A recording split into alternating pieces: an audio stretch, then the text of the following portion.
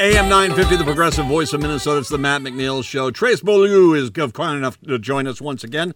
You remember him as Dr. Clayton Forrester from Mystery Science Theater 3000. He is teamed with Frank Conniff, TV's Frank, for The Mads Are Back. They've got a new show tomorrow night, and it is a beaut. Dimension 5. We'll talk about that in just a moment. Trace, thank you very much. I appreciate the time. Oh, Matt, first of all, I apologize. I wrote the wrong time down. Even though you texted me, I went, I'm going to write this down in pencil because that's how I remember. You know, Trace, I am 54 years old. I forget my children's names already. I'm like, is this really what my life is looking for? Now I can understand why I'm just going to have pudding and be watching. Someone's going to put me in front of Fox News. I can just see that coming. Well, you can always look up your kids' names. You know, they're on Wikipedia, probably. I don't know. Oh, let me go to the Hennepin County Jail. Oh, there they are. I will. Of course, we'll get to The Mads Are Back, the show you guys have tomorrow night, in just a moment. But I always love talking a little bit of popular culture with you, and we got two things. One, first of all, your thoughts on the Super Bowl. I mean, it is such a spectacle. It's, yes, a football game. Yes, it's a quick little concert. And yes, it's some of the best ad campaigns you'll see. How much did you watch any of it? And what is your thoughts on that whole thing? I watched all of the ads the next day or last night as they popped up. I watched them all on YouTube. So I'm kind of not interested in that game unless the Vikings are anywhere near it. I'm sorry, but I that's all I see. I just see purple. Well, and that frees up your schedule generally in February pretty easily. There, not too much. Yeah, I like to take a month off. I know I'm not going anywhere. Of any of the commercials that you saw, were there any ones that you said, okay, that's cooking with gas? That's nicely done. I liked the Breaking Bad ad very much. Agreed. Actually, I liked all the food. You know, I just watched the fast food drive up with J-Lo and Mr. J-Lo. I thought that was fun. It's all just distraction anyway, Matt. It's just really to keep us from, caring about the rest of the world. Or thinking about the $2 billion we paid for our stadium here. I mean, really it is, if you think about it. It was $2 billion? Well, I think when you put it all, the way I always said it was, when you look at all the extra sewer lines, electrical lines, streets that had to be shut down, all this stuff, it had to be close to that amount of money at the end of the day. Plus, remember, didn't they get a park too? Didn't we throw a park in for free? Something like that, but it brought jobs in and things. I think their argument and all those people. Oh, go ahead. I was going to say all the people that came in for those jobs can go to the Iron Range and get their jobs up there. Yeah, well, when they said, stadiums get you championships, I don't think any of us could ever argue with that statement ever again. The other thing that's coming up is the Oscars. Obviously, once again, and I've said this numerous times, you can't watch as many bad movies as you have watched in your life without actually knowing what makes a good movie. Have you seen any of the nominees or any of the films that are being talked about with the Oscars coming up? I've seen a bunch of them, but none of them really stuck with me. Glass Onion, I think, was the last one I just watched. I liked that. It was fun. What's the other rich people doing horrible things? The Menu. Yeah. I watched that. And it was fun.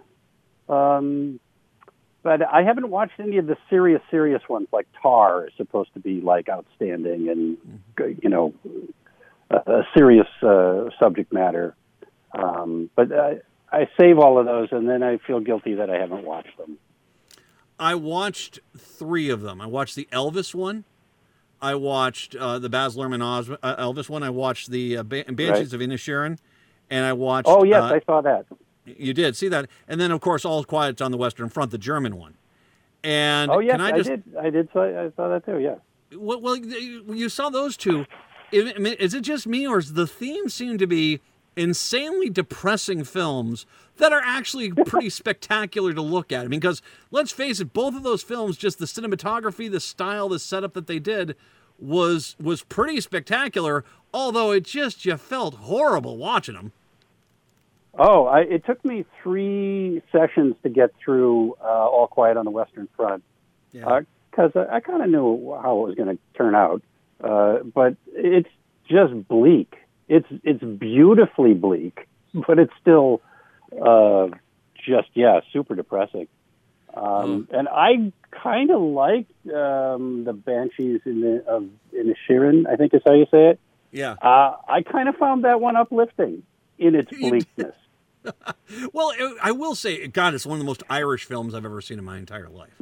Yeah. It is incredibly Irish. It is stunning to look at as well. I mean, it's such a beautiful film. The performances, I could see those guys winning outright all across the board, including the sister from that film. But I mean, it just, you have to be prepared for going down a pretty dark path before you get to any little bit of ray of sunshine in that one. Well, I'd seen all of his other movies, or most of the major, like in Bruges and 3 Billboards. And actually, I saw one of his plays in New York, I guess, 5 years ago now, back in the olden times. And they're all pretty... Psychopaths. 5 Psychopaths. They're all pretty dark. But this was like, I was not expecting this film, and I was delighted. In how Irish it is. Oh yeah. Oh, it's because I've got the godparents of my kids are Irish in Ireland. And the way that it's kind of like, oh yeah, I lost my leg, but you know what you're going to do. Anyway, let's go get a pint. And you're like, really? let's turn that frown upside down with a little Guinness, and it seems to work for them. That is their thing. So, did you see Everything Everywhere All at Once? That one? I did see that one. I saw it so long ago I'd forgotten that was one of the films that are in the contending. I like that one a lot. I don't think I've seen anything that I hated, really. It's pretty strong field this year, I think. Not that there isn't one every year. I just, no one's going to look back. Well, I mean, I think that when I think about that film, I've had people, and I'm going to trust your judgment on this. I've had people say that Everything Everywhere All at Once is... It's a bit, and I don't want to go. It's like a Robin Williams, like a Patch Adams, where it's designed to it's putting in the things which they knew would get public appeal, but the movie doesn't seem to hold up when you look at it. I am of the opposite. I think it's a fantastic film, top to bottom. As a matter of fact, if I'm rooting for any film to win, it's that film. I really would love to see that film win, because I thought that it was so inventive and so kind of original and so unexpected that, it's hard for me. Jamie Lee Curtis is fantastic in that. I mean, the entire cast is fantastic in that. I mean, it just was so unexpected. I think sometimes I think that people, especially people within the industry, whether that's critics or people within Hollywood, they have a tendency of trying to dismiss something because it does get some level of public appeal. Is that a good way to say it? Yeah. They're very pop or very, kind of middle of the road, but it appeals to a broad. But I agree completely. This is so so many special things happening in that movie that I hadn't seen before, and maybe they're happening in other parts of the world where they're making things like RRR. I don't know if you've seen that. Where you watch with your mouth open, going, I thank you for showing me some things I had never even considered. And I think that's a successful film for me. Well, and I think when you talk about like RRR, everyone's saying, how in the world is Hollywood so stuck in these superhero films whoever did that film should be brought on to do the next superhero film because that film is so great. And I think sometimes we do get too comfortable with the formula. And what you see, what I think with the Marvel guys right now is very reminiscent of stuff that you are familiar with, was the old serials that used to be in the movies back in the 30s and the 40s, which you guys have ripped to shreds on some of your episodes. But, you know, it's kind of, it's almost instead of doing it for the 15 minutes before the movie starts, now it's the movie themselves and you know, kind of in that level, but it's just, they're too afraid to walk away from or try something really avant-garde to try to fit within their world. I agree with you. I think that's, you know, maybe it's because of we're so formulaic with some of the movies that we get today. Avatar, I'll throw that one in there too. That they basically, that, you know, you look at something like an RRR, everything everywhere all at once, and you're like, wow, at least someone's thinking nowadays still and making movies at the same time. Yeah. I think we have only scratched the surface. I think we get really isolated. I like watching the Criterion Channel to show me stuff. It's like I'm in the Midwest. We don't get your big pictures like you do on the coast or any of them foreign things. But I'm continually surprised by the quality of stuff. Pinocchio. Did you see Pinocchio? No, I've not yet. That the Benicio del Toro, right? Yes, yeah. Or Guillermo del Toro, yeah. Yeah.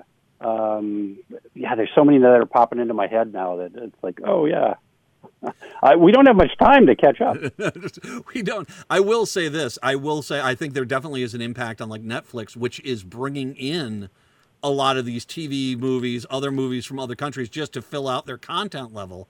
And it's exposing people. It's like, okay, wait a second here. How come this guy's not making movies in Hollywood? I think there's a level of that's going on with the streaming services. Yeah.